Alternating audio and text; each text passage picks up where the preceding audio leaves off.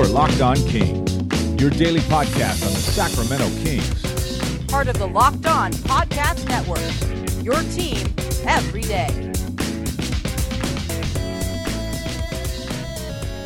Welcome into another edition of Locked On Kings. We made it to the end of the week. Thank you so much for hopefully listening each and every day here on Locked On Kings. I'm Jason Ross. Follow us on iTunes, on Google Play, on Stitcher, and on Audio Boom, all the regular places that you can find us. Today on the podcast, we've reached the end of the week. I got a ton of feedback for our Friday mailbag, so we'll do that. And we got to start with unfortunate news. And as of recording this podcast, I'll give you what I do know about Zach Randolph, which isn't a whole lot, but at least we have to start there. I didn't want to ignore it. I got to mention it. It is very newsworthy and to be honest, very disappointing. No way around it. Zach Randolph was arrested, not charged, but arrested for marijuana possession with intent to sell. And I don't know of any other way to put it, but just disappointing. In a couple of layers of this, obviously, there's so many places to go with this. My first thought is it's just disappointing in the sense that you've heard me talk to other guests. You've heard my take on where this organization is going, and everything was positive, positive, positive. I don't know in the grand scheme of things how big of a deal this is, but you just don't like to hear it. I mean, this organization has gotten out of the way of a lot of things that they were doing to themselves. Now you get what you think is a quality person, a guy who's won Community Assist Awards. You heard my conversations with Lionel Hollins on this podcast, his ex-coach, Eric Hasseltine, Pete Pranica, people that absolutely rave about Zach Randolph. So I have to take them at their word, people I know and trust, and I also have to see the facts. And I'm wondering if kind of both things can be true. You could get yourself in situations that you don't want to be in, and you could also still be a good person. I mean, I think those are all, and he could still be a leader and a mentor and all those things that we wanted him to be when he was acquired by the Kings and what the reason they got him. But that's more of the positive. I'm more of a glass half full. Those things can all still happen. It's just disappointing, right? I mean, that's probably the way you felt when you heard about the news on on Thursday morning. That's the way I felt. And I'm sure the organization felt that way too. Just disappointing. And I'll wait and see where this goes legally. The other part of where I'm talking about the layers, though, here is, okay, I think where the big issue was the totality of the situation without me having all the knowledge as of yet, but the intent to sell, because in some places, a lot of places, this state in particular, California, marijuana is legal. I think we're naive to think that athletes don't use marijuana. They do.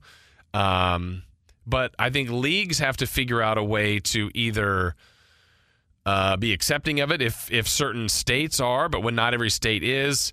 I personally, without being anyone that has been involved in marijuana really in my life, I think it's the least, my opinion, this is a 100% opinion, not really factually based, but I think it's the least damaging of recreational drugs or alcohol. But again, that's an opinion, and he got arrested, and it's not a good look, and it's unfortunate. But it can be a teaching moment. We'll see if it becomes a teaching moment. We'll see if it becomes an issue. Maybe it's a long-term issue with the team. Maybe this comes and goes, and the team is underway and playing in October, November, December, and it's forgotten. I'll remind you of things that happened last year with the Kings. Darren Collison, terrible look, wasn't positive. Nobody felt good about it. He served his suspension, played his games, and was a productive player. And still, again, can it be both? Could he have been involved in something he shouldn't have been? Yep. Could he be apologetic for it? Sure. And could he try to move on with his life? He did. He did a good job of that. But I also don't want to be naive to think, well, this is where it ends. It's going to be done here. I don't know. I don't have the answer to that, but I at least wanted to bring it up. And I'll just go with the blanket statement that it's 100% disappointing. Let's go now to the Friday mailbag. Like I said, I've got so many good things. I had to edit a few and take out, but we have stuff all over the place on the Friday mailbag, and I love it. I'm going to start with Juju.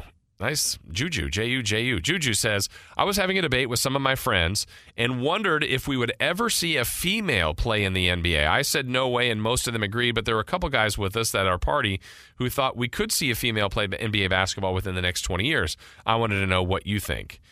I'm going to go with I don't think so, and it's not a sexist thing at all. I don't think it's going to happen, and there's always exceptions. But I can't see it. I wouldn't root against it. If it happened, great. There is a WNBA. There's women leagues overseas. They have every right if they're good enough to play in the NBA. I personally don't see it. I've played a lot of basketball with females. Tried to play basketball at UC Davis. Played a lot with the women's team. They're very good, and that's even a little bit of a lower level, certainly than the highest level of college or professional. I think there's plenty of people that could contribute, but as the male athletes continue to get bigger and better, I think the female athletes will too. But I don't know. I don't see it. And certainly in 20 years, no, I don't. But if I'm wrong, that's more than fine. I don't see it. I don't see it, Juju. Interesting party debate, though. And if any of you have thoughts on that, certainly you can send it my way. Shane 26 sends in, I've been waiting and waiting and waiting for the NBA schedule to come out. And what is taking so long? I love that day so much. I have thoughts about getting season tickets, but I've always waited for the schedule to find out which games I'm going to pick. This season, I definitely want to see the Warriors, Cavs, and Bucks with a Greek Freak at Golden 1. There you go. How about that? A lot of people like the Greek Freak. I think it would be awesome to open at home against one of those teams. Who would you want them to play for the first game of the year? Well, there's been some preliminary schedules. I think it's, again, as of recording this, it's coming soon, the full schedule to be released. Who would I want them to play? First game? I feel like last year the first game was so unique at home. That's what we waited for. I always look forward to the first game of the season, but I want I want them to get off to a good start. So Brooklyn, somebody at home that they could hopefully defeat. There's nothing greater than starting out the season 1-0. There was a couple years in a row. I don't know if you remember this, Shane. It would have been a few years back where the Kings would open up on the road with 3 or 4 games in a row, and it was always everybody's home opener. And a lot of times they'd come back 0-3, 0-4, 1-3. You're already chasing the season, and I know it's a long way to go, and I don't have humongous win-loss expectations for this team, but I personally would like to see them start with a game that you'd go, oh yeah, they can get that victory. So I guess if I'm picking the schedule for the Kings, and I say Brooklyn, but whoever, maybe if some other team has a key injury to start the year, let's host them and get off to a 1-0 start. So I know that's not a great answer, Shane, but I do appreciate your question. Brian W. in Woodland says, I heard from a friend of mine that you had a schedule idea with the NBA that you either mentioned on your podcast or on your radio show. He said he really liked it, but can't remember all of the details. So if you don't mind, could you please share it so that he can remember it and that I can hear it? Well, certainly, Brian, I will, first off, thank you for listening. I will share with you and your friend my schedule idea. And basically the scheduling idea I have is surrounded around the premise of avoiding resting. I'm not a fan of the resting. I'm trying to protect fans that buy these tickets at an expensive price to see the teams they like and love. And it stinks when you maybe buy a ticket for LeBron and the Cavs and they come to Golden One Center and he rests. I just don't like that premise. So here's what I had. And the other offshoot of what my suggestion is something that I think could help with travel, help alleviate resting, help promote rivalries. So here it goes. And some people say, well, limit the number of games. The owners aren't going to do that. They're not cutting the amount of games. You got to stick with the 82-game template. So here's what I would do. I would play everybody outside of your division. So we're going to use the Kings as my example, Brian. Kings are in the Pacific Division with the Warriors, with the Lakers, with the Clippers, and with the Suns. So let's take the other 5 divisions. That's 25 other teams. East and West, doesn't matter. You're playing each of them twice, home and road, just like they do in the East. So Toronto will be here once, you go to Toronto once. Same with the Spurs, here once, there once. Portland here once, Portland there once. That's it. Those teams each, those 25 teams twice, home and road, right? That's 50 games. That leaves you 32 left. It's a lot of games left. But then I'm promoting rivalries and lessening travel, making it easier on travel. So you would play the other 4 teams in your division, which would be the Clippers, the Lakers, the Warriors, and the Suns, 8 times, 4 and 4, 4 home, 4 road.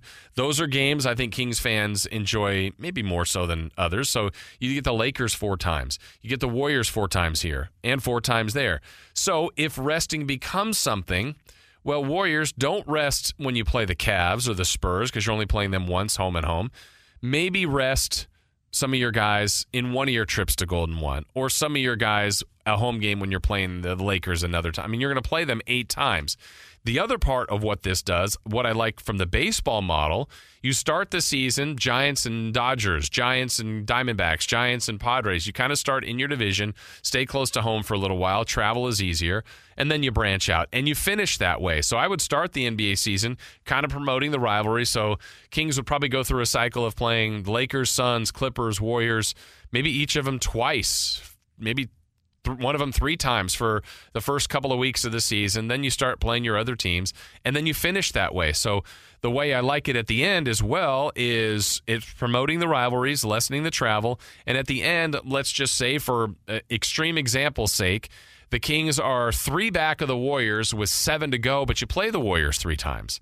Well, those games mean a lot. I mean, that would be a lot of fun. So just an idea. I'm sure the NBA wouldn't take me up on it, but I'm trying to keep owners happy with the 82 games because they're not going to want to limit the number of times that you play teams.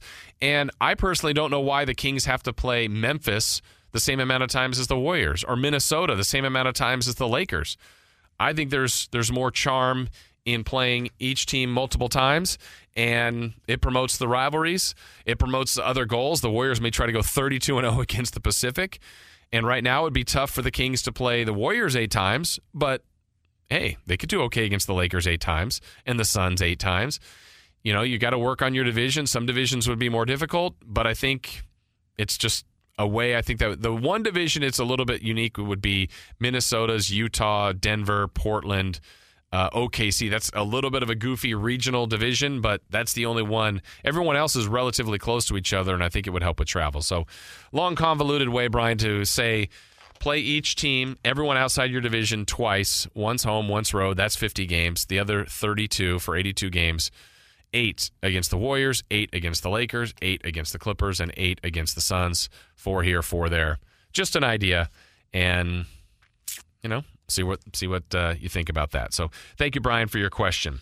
All right, before we get to our next one, let me tell you about SeatGeek. Got to tell you another time about SeatGeek because this is what you need on your phone to get to the events, to get to the concerts, the games, the comedy shows, whatever you want. SeatGeek is the way to do it. Buying tickets to sports and concerts, it's difficult, right? But there is a better way, a simpler way with SeatGeek. SeatGeek is the smartest, easiest way to get tickets to live events. With SeatGeek's seamless mobile experience, you can buy and sell tickets in just a couple of taps on your phone.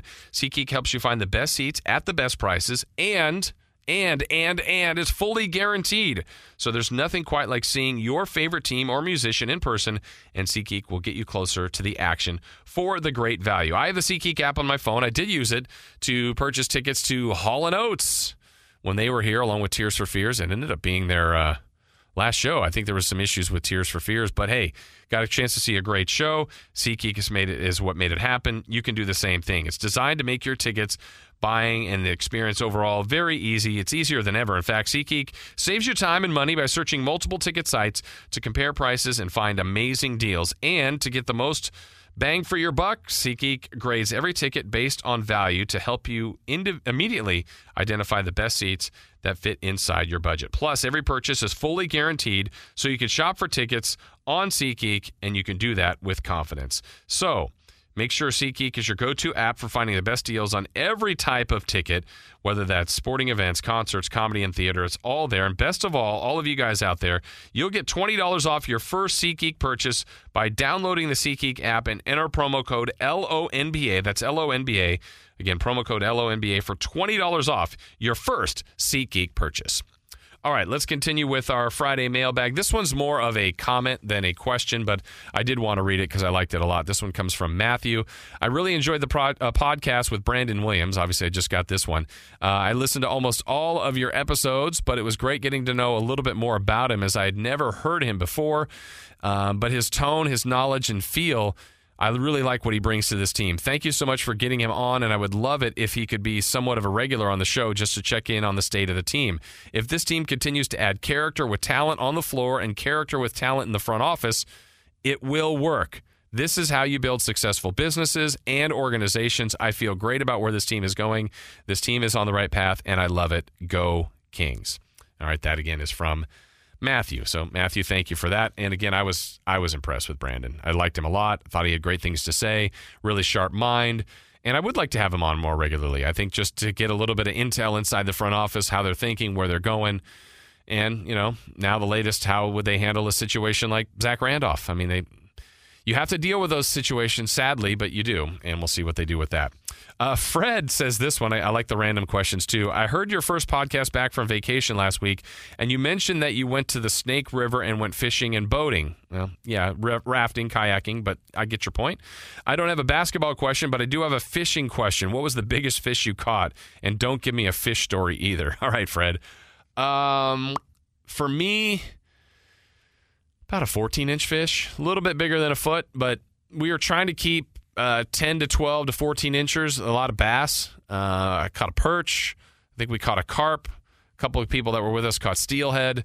I was mainly catching bass. My brothers were doing great, but the biggest fish I caught, I would say 14 inches would be my best guess. Nothing, a 10-foot, 200-pound fish. No, it was about 14 inches. Good-sized fish, and good eating, too. So thank you, Fred.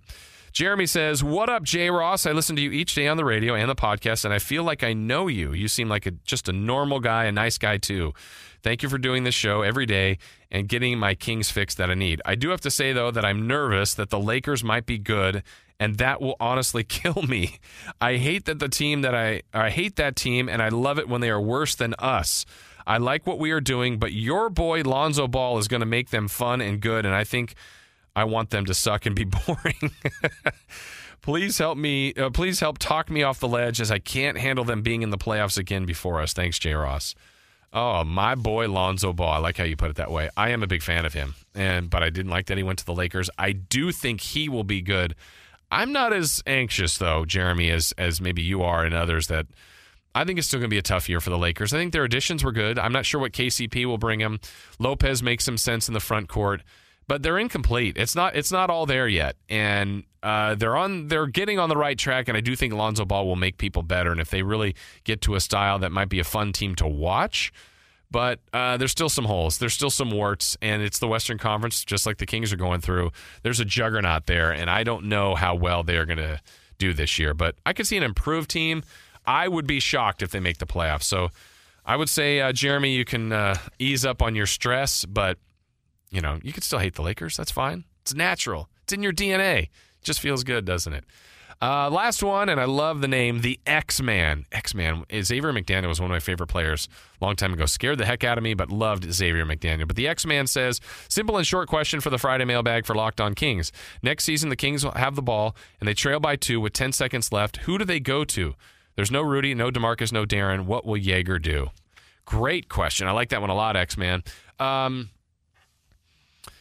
I'm trying to think in the mind of a coach. You got to have your playmakers, and let's try to figure out who the playmakers are. George Hill naturally is going to have the ball. I think De'Aaron Fox is going to be a playmaker. I think we see other bigs that have become the facilitators a little bit. Willie did a good job with that. You want someone that can create a little bit on the wing. Buddy would be a comfortable option to take an important shot.